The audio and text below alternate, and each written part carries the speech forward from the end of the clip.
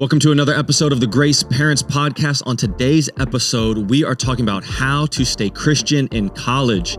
Many parents are getting ready to send their kids off to school for the first time out into the real world, which can be a daunting experience and a daunting moment in your child's life. But we are here with you to help you figure out, how can I begin preparing my students now for the life that is out ahead of them in this next year? So tune in, lean in for another episode of the Grace Parents Podcast.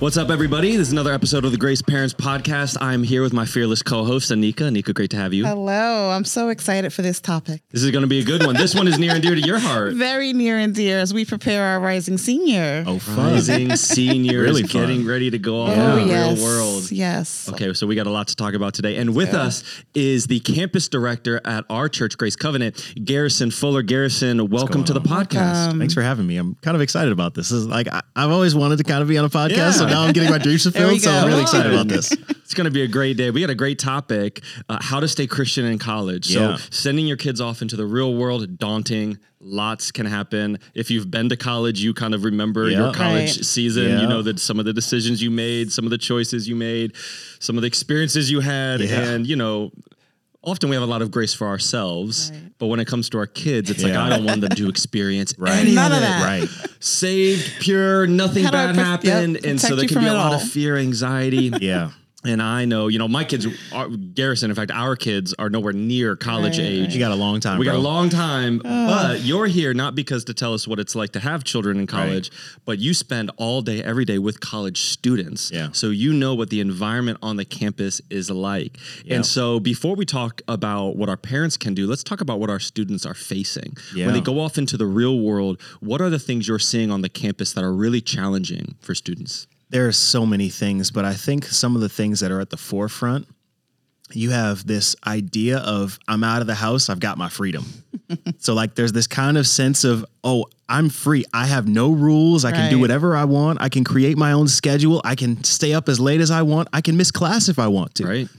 And it's kind of a false freedom, but it's this idea that I have all the power now. Right. And so you have to be mindful of that because every student has it. I went through it. I'm pretty sure that Pastor AJ, you went through it. Yes. Everybody's gone through it where it's like, I got it. Right. And then you get it and you're like, I don't really have it. And so I think that's the first thing because you have the autonomy now. Yes. So at that point, parents are like, what is my child going to do? Yes. Are they going to throw off their schedule? Are they going to completely dismiss everything they've been taught for the last 18 years? Or are they going to hold fast to it? Yeah. And that's a really difficult dynamic. That's the first thing they're going to encounter. The second thing is welcome week. Welcome week is wild. I'm like, what is that? Did you not have a welcome week? No, we did not have a welcome week. So welcome this is week. great how times have great, changed. Oh yeah, there's welcome week is essentially a big party. Okay. Yeah. Welcome to college. I'll just leave it at that. It's a big party. To basically baptize you into college life over your first 7 days. Yep. Give you every experience you've heard about, dreamt about, thought about. Yep. Wow. Parents right now are like, okay, so we're not going to college. We don't send our children there. Great, we're doing Another trade school. conversation I need to have. So welcome week is a thing, and everybody that's there that's got their autonomy wants to do what they've always wanted to do. Yeah. They don't have the supervision anymore. And so welcome week is this idea of we've got our freedom, let's explore it. Yeah. That's pretty much every college in America in the first week of classes. So they will encounter the parties the first weekend, 100%. That's going to be the first thing they find themselves being tempted to go to or invited to because everybody's going.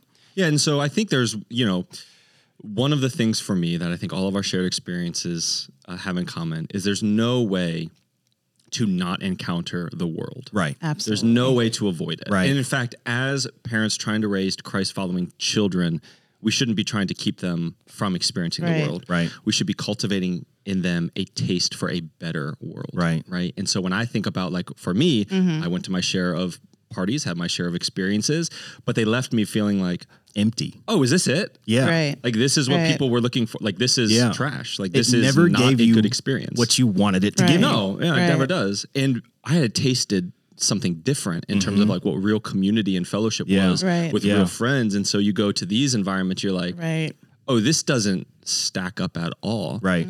How have you, like, let's talk about the conversations you're starting to have with your kids who are getting into this phase of life. So it's interesting what you said about their autonomy to make decisions. And so I've struggled to take my hands off of my son, my rising senior, making decisions, whereas my husband's encouraging both of us to be giving him opportunity to practice making those decisions without us making them for him. So where we can, we have allotted for him to have the opportunity, even going to bed, right? There's no more, hey, it's late. Yeah. You should be going to bed. It's And great. we started that junior year. Good. And he suffered some days. And he was like, I should. And I'm like, yeah, that's a good idea. That's the whole reason we go to bed. It's great. We got work the next day. And here's another thing. Him and his friends want to go to New York City in 2 weeks.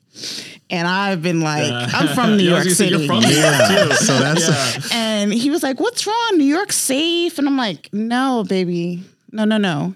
There are some things that you're being a little naive about. And so we've had some really good conversations and prep and things like when you go in the subway, don't stand by the edge. Right. Yes, someone may want to push you in. Yeah. And he's like shocked, but I'm preparing myself, but we're preparing him by giving him as much information as possible, talking about different scenarios, and we're praying. Yeah. We're praying. We're reminding Great. him, look, you are in a relationship with the Lord. And so you have the outlet or the direct access to say, Holy Spirit, is this a good idea? Like, am I about to make a good decision? And I love that he's feeling the consequences of his late staying up. Yes, even that. Because that gives you the opportunity to then adjust. Right. And I think if you've raised a child well, and that will be the mark of a child is adjustment to say, that's not that great. Right. And I'm suffering the consequences of my actions that I know I probably shouldn't have partaken in anyways. So I need to change. Right. I don't need to do that anymore. I need to do that. And it's hard because that's all you've done for the last 18 years, 17 years. Yeah, 17. That's all you've done for the last 17 years is make decisions for them. And now you're giving them the opportunity to make decisions. So and it's that crazy thing where no matter how many times you've told them, it doesn't stick until they do it themselves. Right. Yes. And, they're like, And experience it. I do experience. I do feel that. Absolutely. I do sense that. Yeah. Garrison, when it comes to kids you've seen adjust well, and those who you've seen had a hard time adjusting to going to school, to the freedom of the schedule, to all of that, new experiences. What have you seen maybe the differences in between those who've had a easier time adjusting and kind of sticking and doing well in school and getting connected to clubs and those who have maybe kind of spun out of control and really had a hard time? Is there any themes or threads that you've seen? Yeah, it's what you give yourself to. So you go into school, you give yourself to your academics. You'll be really good in school, but you'll suffer with anxiety for the entirety of your experience. And you might find the right crowd of people, but they'll also be suffering from anxiety the entire time they're in school.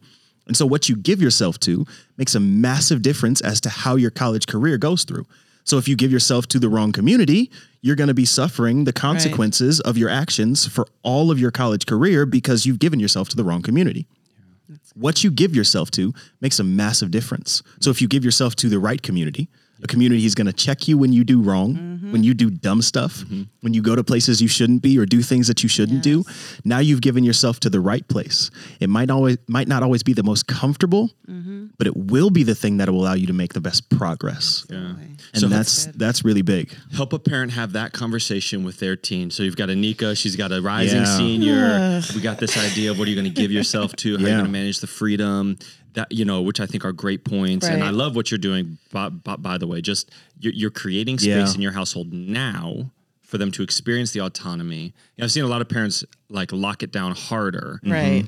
And be more controlling because it's like, I've only got 3 more months of control, 6 more months of control. I got to like really force them in. And then it's like, I can't wait to get out of my house. Exactly. And they do, and they go bananas. And so you're going the opposite route, which is like, let's give that space here. So that's great. So, how does a mom and a dad have that conversation with their teen to prepare their hearts and minds for what they're going to encounter when some of them may really be looking forward to the freedom and are kind of secretly like hungry for it? And now we're saying like, well, there's one more kind of guardrail we want you to put on your life. How can we have that conversation? I think it starts by allowing yourself, parents, Right. to be very open and vulnerable with your kids and be like, hey, we know you're going to school. We know that you're probably going to do whatever you want, but we want to help you in making the best decisions possible.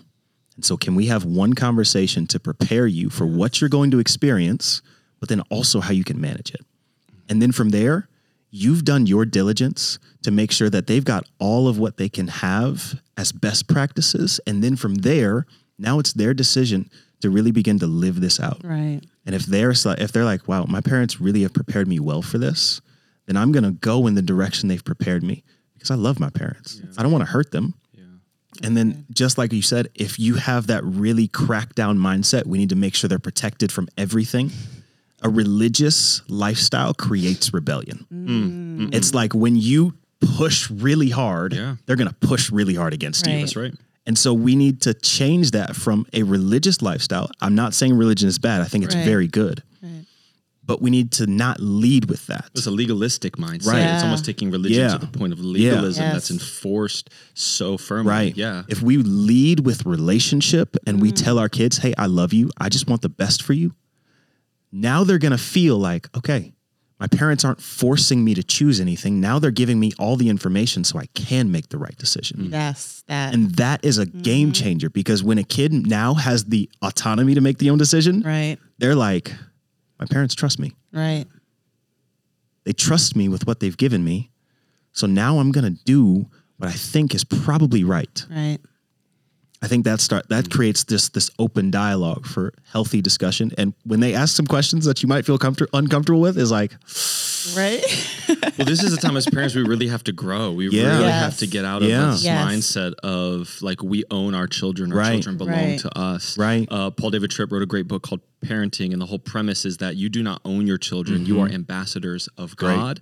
Your children belong to Him. Yeah. They are placed under your care and stewardship, and your job is to reflect God's interests in their life so that they can find Him.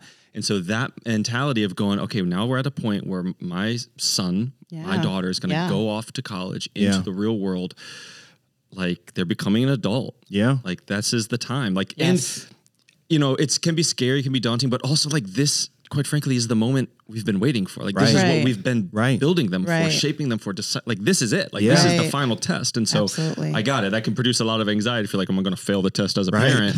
But again, they never belonged to you in the first place. You cannot control a child or a person. You can only invest in them. Sow seeds, build something relationally, and get them to the point where you're going to, like what you guys have started to do, which is I'm going to start treating you like an adult. Yes. And so that both means I'm going to let you make the decision. I'm going to let you deal with the consequences. Yeah. Exactly. So let's talk about how the conversation changes. This is open to either of you as you've experienced it. Maybe you've seen it with the students, or maybe you're already having this now.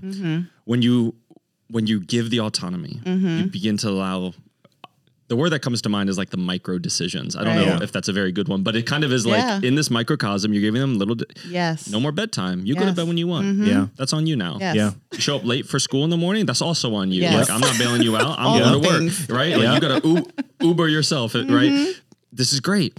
When they make the wrong decision, when they go down a bad path, and they do encounter the consequence, how have you seen what maybe is a helpful reaction versus what is an unhelpful reaction? Or perhaps the question is, how do you then, as a parent, or how have you seen parents guide students through those moments? Because I think that's a fear too of a lot. Is like, okay, I'll give them autonomy, but I can tell you what they're going to do. They're going to be fools.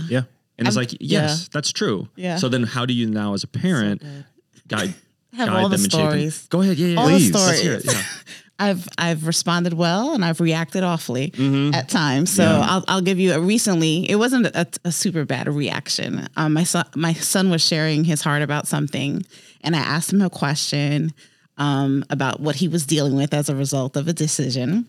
And he said, but you're cutting me off. You're not listening. And I had to take a step back, and I said, I'm sorry, son. You're right. Like, go ahead, unpack that for me. And later it just made me think about how we have really desired, because my husband and I didn't have that, this where our parents listened. I had a very reactionary mom. And so we've really tried to carve out being a bit different and not being so stringent. And so in this conversation, as he's dealing with these consequences, I had to reflect later that I didn't respond the way I would have desired to respond. As I thought about it later, I reacted. Mm-hmm. And when we react, we create an atmosphere where our children cannot come and talk to us, where our children don't feel trusted, our children don't feel supported. Yeah. And I want to really ensure that my sons can come to me about anything. And that's something I've said to them their whole life. You can tell me anything. Right. It's not an in trouble thing. Yeah. It's I'm here for you. Yeah. I'm going to support you. We're going to get through it. And so like as he prepares to go to college, I want that even more. I'm like, there's nothing under the sun that will make me turn away from you. Right. I don't want to judge you. I want to be there to support and love and help you get through it. And I think as parents, when we prepare with that mindset before the things happen, we're best prepared to respond well instead of reacting to it. Yeah.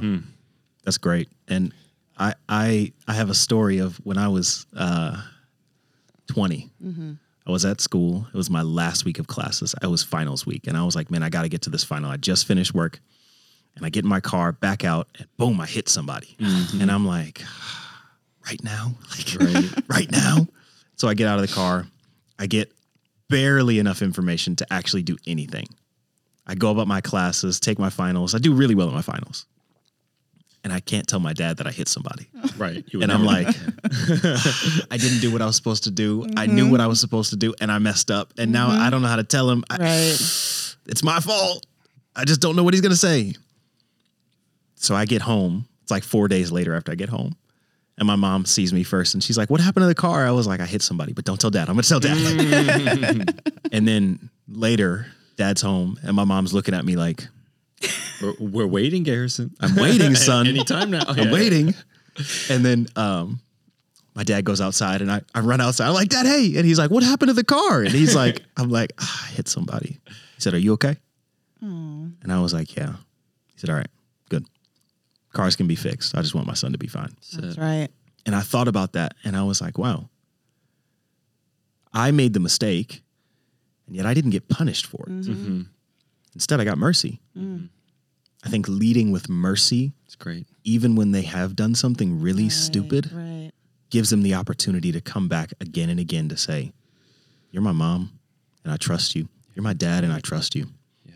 What a game-changing moment in the relationship. You know, that reminds me of a time that I came home from college and so I'm the youngest of four. So I saw my brothers go off and do the thing. And so I wanted to do it well and do it right. And also, by that time, my parents were used to kind of the game. So this is a side story to my real story. But, you know, I went to college and it was kind of like, hey, we love you. We'll see you. And I didn't hear from my parents again for, you know, like if I reached out, I hear from them. Man, my roommate, his mother called him every single I'm guessing day. He was the first one to go to school. He was the first one to go to school, the oldest child. Parents, you do not need to call your child. I know. Resist the urge. Resist the urge. Let them stand on their own. Because I was like, what do I need my parents for? Like, I can do this. It's fine. And I was like, man, my mom called me. I love my mom. Mm-hmm. But I was like, she called me every day. Like, that's too much. Like, But anyways, so part of the thing, you know, my parents were teaching us how to have budget, our money. You know, I had to work in school. I was an RA to help pay for things and all of that.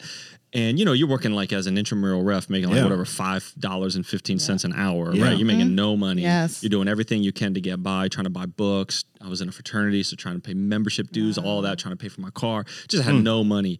And I remember just getting really frustrated because I'm just like, Dad, thinking like, Dad, this is so unfair. Like, how am I supposed, like, I can't, I'm making no money. Like, I can't even get a real job. Like, I have to do school.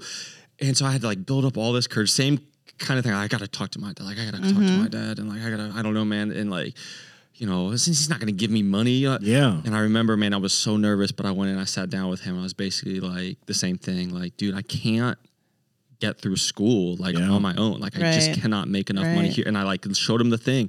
And I was kind of bracing for the same type of like, maybe you need to work more hours. Maybe you need to stop spending money on food. Oh, okay. But man, it was like, there was a partnership that was formed in that moment that he was like, well, we can give you more each month to help. And like all of this. And he's like, what if we covered the, and it was not the reaction that I was expecting, but it formed two things. It formed one, what you talked about, which is that mercy that was experienced. But for me, that then built a partnership and a trust with my parents. And now it was definitely still son to father. Right. But there was also this like, you're becoming peer an adult. Peer is too much, but I felt like an adult, right? Like I felt like I could come and have a real conversation about budget, finances, things like that, you know, buying books, and be met as like with respect and be met with like trust.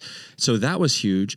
And then just, you know, I think for me, I had to feel the pressure of my money running out. Yeah. Right. Like I had to feel and get to the point. They weren't coming in and rescue. He could see my bank statement if he wanted to look at it. Say it again. But he let me.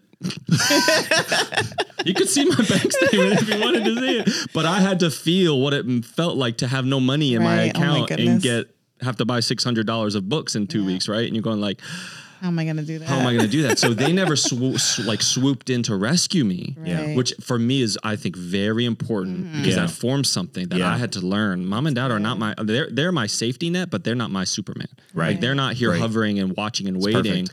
I have to go, Dad, I need help. Yeah. And he's like, I got you. I'm here.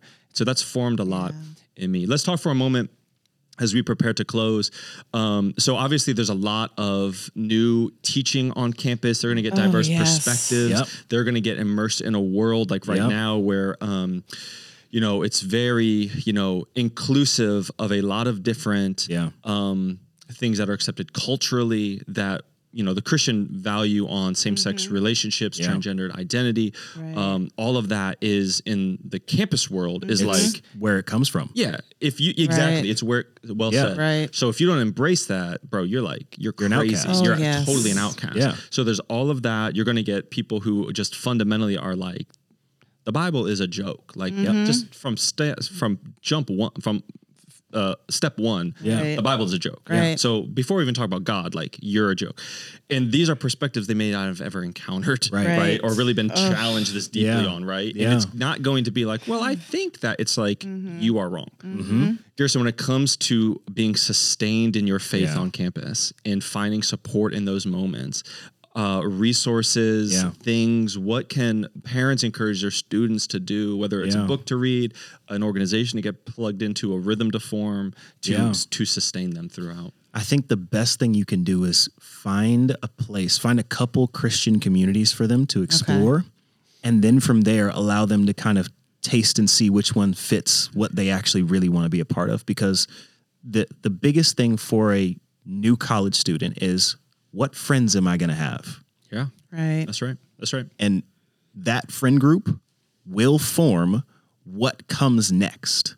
It will ultimately show, okay, this is what's going to happen in the near future because these are the people who I'm with. Very few people live alone. Right. And very few people do things alone in college. You're surrounded by people on your left and on your right and in your room. Yeah.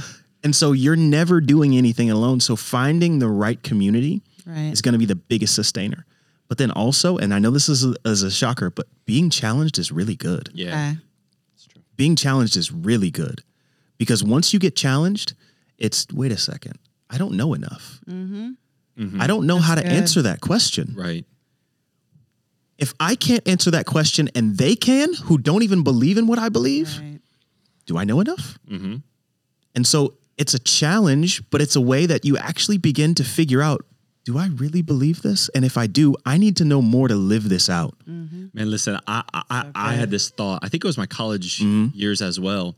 And like I thought about the Bible. It was in the same vein. I don't remember what it was specifically, but it kind of was challenged. And so I was thinking about things and I came to my dad and I was like, yo, you know, I think, and again, I wish I could remember the story, but like, I think X, Y, and Z about the Bible. And I was looking for him to like co-sign, stamp, approve. And he was like, oh, okay, find some scripture that backs that up. Yeah. So good. And he put it in my court. And I was like, no, give me the answer. Right. And he was like, no, you need to go figure it out. So what you're saying, being challenged is a good thing. It's a great thing. Scary for parents. Yeah. Great for all of us. Yeah. Yeah. Yes. Yeah. My son is strongly opinionated about his faith. And he's like, well, when I go, I'm just going to let them know. And I'm like, yeah, but can we do that with love and kindness? Right. And you don't have to argue with people. Like, Do you see students that struggle in that regard? Like they're coming on too strong. They're not being kind about sharing their faith. You know, like that's a real concern because I'm like, I don't want you to be ostracized. And as Christians, we shouldn't be offending people. I want to share the truth in love, but I don't want him to be offensive. So what sort of guidance can you offer there? It's a good one. It's a really good question because I do see a lot of people come to school and have very strong opinions. This is the thing though.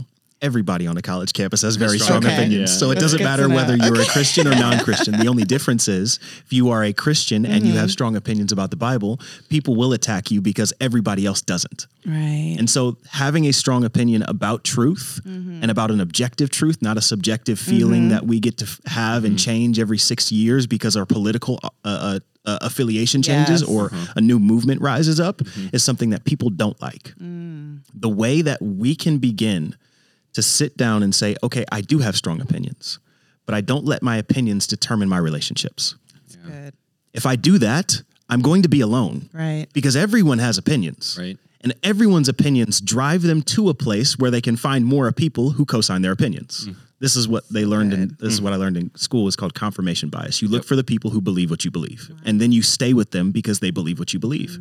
In the Christian world, we're not to look for people who believe what we believe.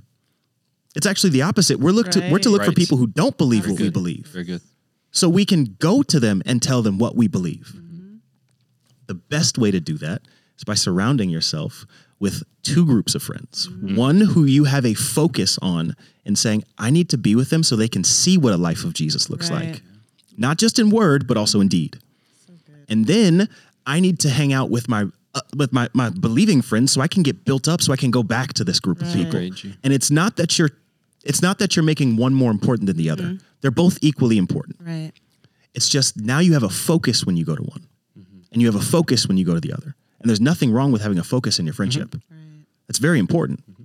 And so the way that you keep your student, your son, your daughter, your whatever relation they are to you, a niece, a nephew, grounded in the faith is by telling them, you stay with the community of believers, but you go to the world. That's so good, man. That's so good. You know, that just you saying that reminded me of my college experience, which navigated to that direction, but by the grace of God. I wasn't doing that intentionally, but I knew for me, like when I got on campus, I needed to get connected with whatever campus ministry or movement was happening. So I know for us, Every Nation Campus, hopefully your students going there. I did InterVarsity. I know there's Campus Crusades for Christ. There's Crew. Chi Alpha. There's a bunch of stuff. So there's all kinds. We would say join one and just stick with one. If you got Every Nation Campus, that would be great because it's in the culture of our family here. If not, I mean, what you're looking for is Christ-centered community and good teaching that's going to build you up. And then there were spaces for me, like my fraternity and others, which challenged a lot of that stuff. But I think yielded a lot of goodness in my life and in the lives of those guys and stuff. And it wasn't, a relationship. And so I've seen people, there was another guy I knew who joined the fraternity almost like that was his mission field. And he just didn't last past a year because it was like, I'm going to go get these guys saved. Which maybe isn't the best approach. For me, it was like, man, I believe in these guys and I love these guys and there's goodness being formed here. There's, always some wayward things in a fraternity. But for me, it was rooted in love. And as you said, like, it's okay to have a focus. Just what came to mind is as long as it's rooted in love for these people, right? So all of our relationships serve some type of purpose. But the question whether they're authentic or not is what are they based in? And cultivating in our students like a love, not a love for the world, but a love for the people in the world. Because they're just as important to God as the rest of us. So some of the things I'm hearing from our conversation on how we can prepare our students, I love just what I'm coining as micro decisions early, right? That's great. I like that too. Which is beginning to give some of that autonomy and authority to your kids now while they are in a controlled environment. So you can have a follow-up conversation. They're still in your household. You can deal with the effects of simple things like oversleeping or staying up too late or whatever their budget might look like or their time management or their studies. There's this thing that you've kind of exposed, which is really beginning to treat them as adults now. And that starts now and also as they go. And really changing that dynamic to one where there's a level of respect, where you treat them like they're a grown up. Right. Yeah. And that'll be, I think, hard for the students, but it will mature them a lot as well because they will feel a shift. Yeah. And as long as there's that overly protective safety net, man, they just can't grow. You just can't grow if there's, a lid on top of you. And so parents getting comfortable lifting that lid, creating that space. Nika, you talked about prayer. I think that's like key, core, and central. We got to pray. Huge. But also, Garrison, you mentioned just the very transparent conversations, which I really think matter because that goes to treating them like adults, giving them mercy, which is, let's not pretend that we don't know what college is about. Let's not pretend. And if we can have that safe conversation here, when you go and get yourself in trouble or have some bad decisions or whatever it is, it's a safe place to come back to. I heard getting them connected to some type of a community, some type of Christian-centered based people who love God, but not limiting them to just that and saying, well, you can't do this because they're not safe. No. They need to have the experience. The one for me, and I'll let you guys chime in if there's more. I'm just trying to do a recap because this is filing this away. Is those experiences in the world kind of left a sour taste in my mouth. And it was because I had experienced something better. So I think for us as parents, maybe it's less about controlling the environment and more about giving them a vision for what like real life, real freedom in Christ is. Because listen, I've been to the parties and like I've watched the chaos unfold. And I remember just going like, this is it. Like, this is what all the hype was about. Like all of these people like have issues now and we'll have more tomorrow.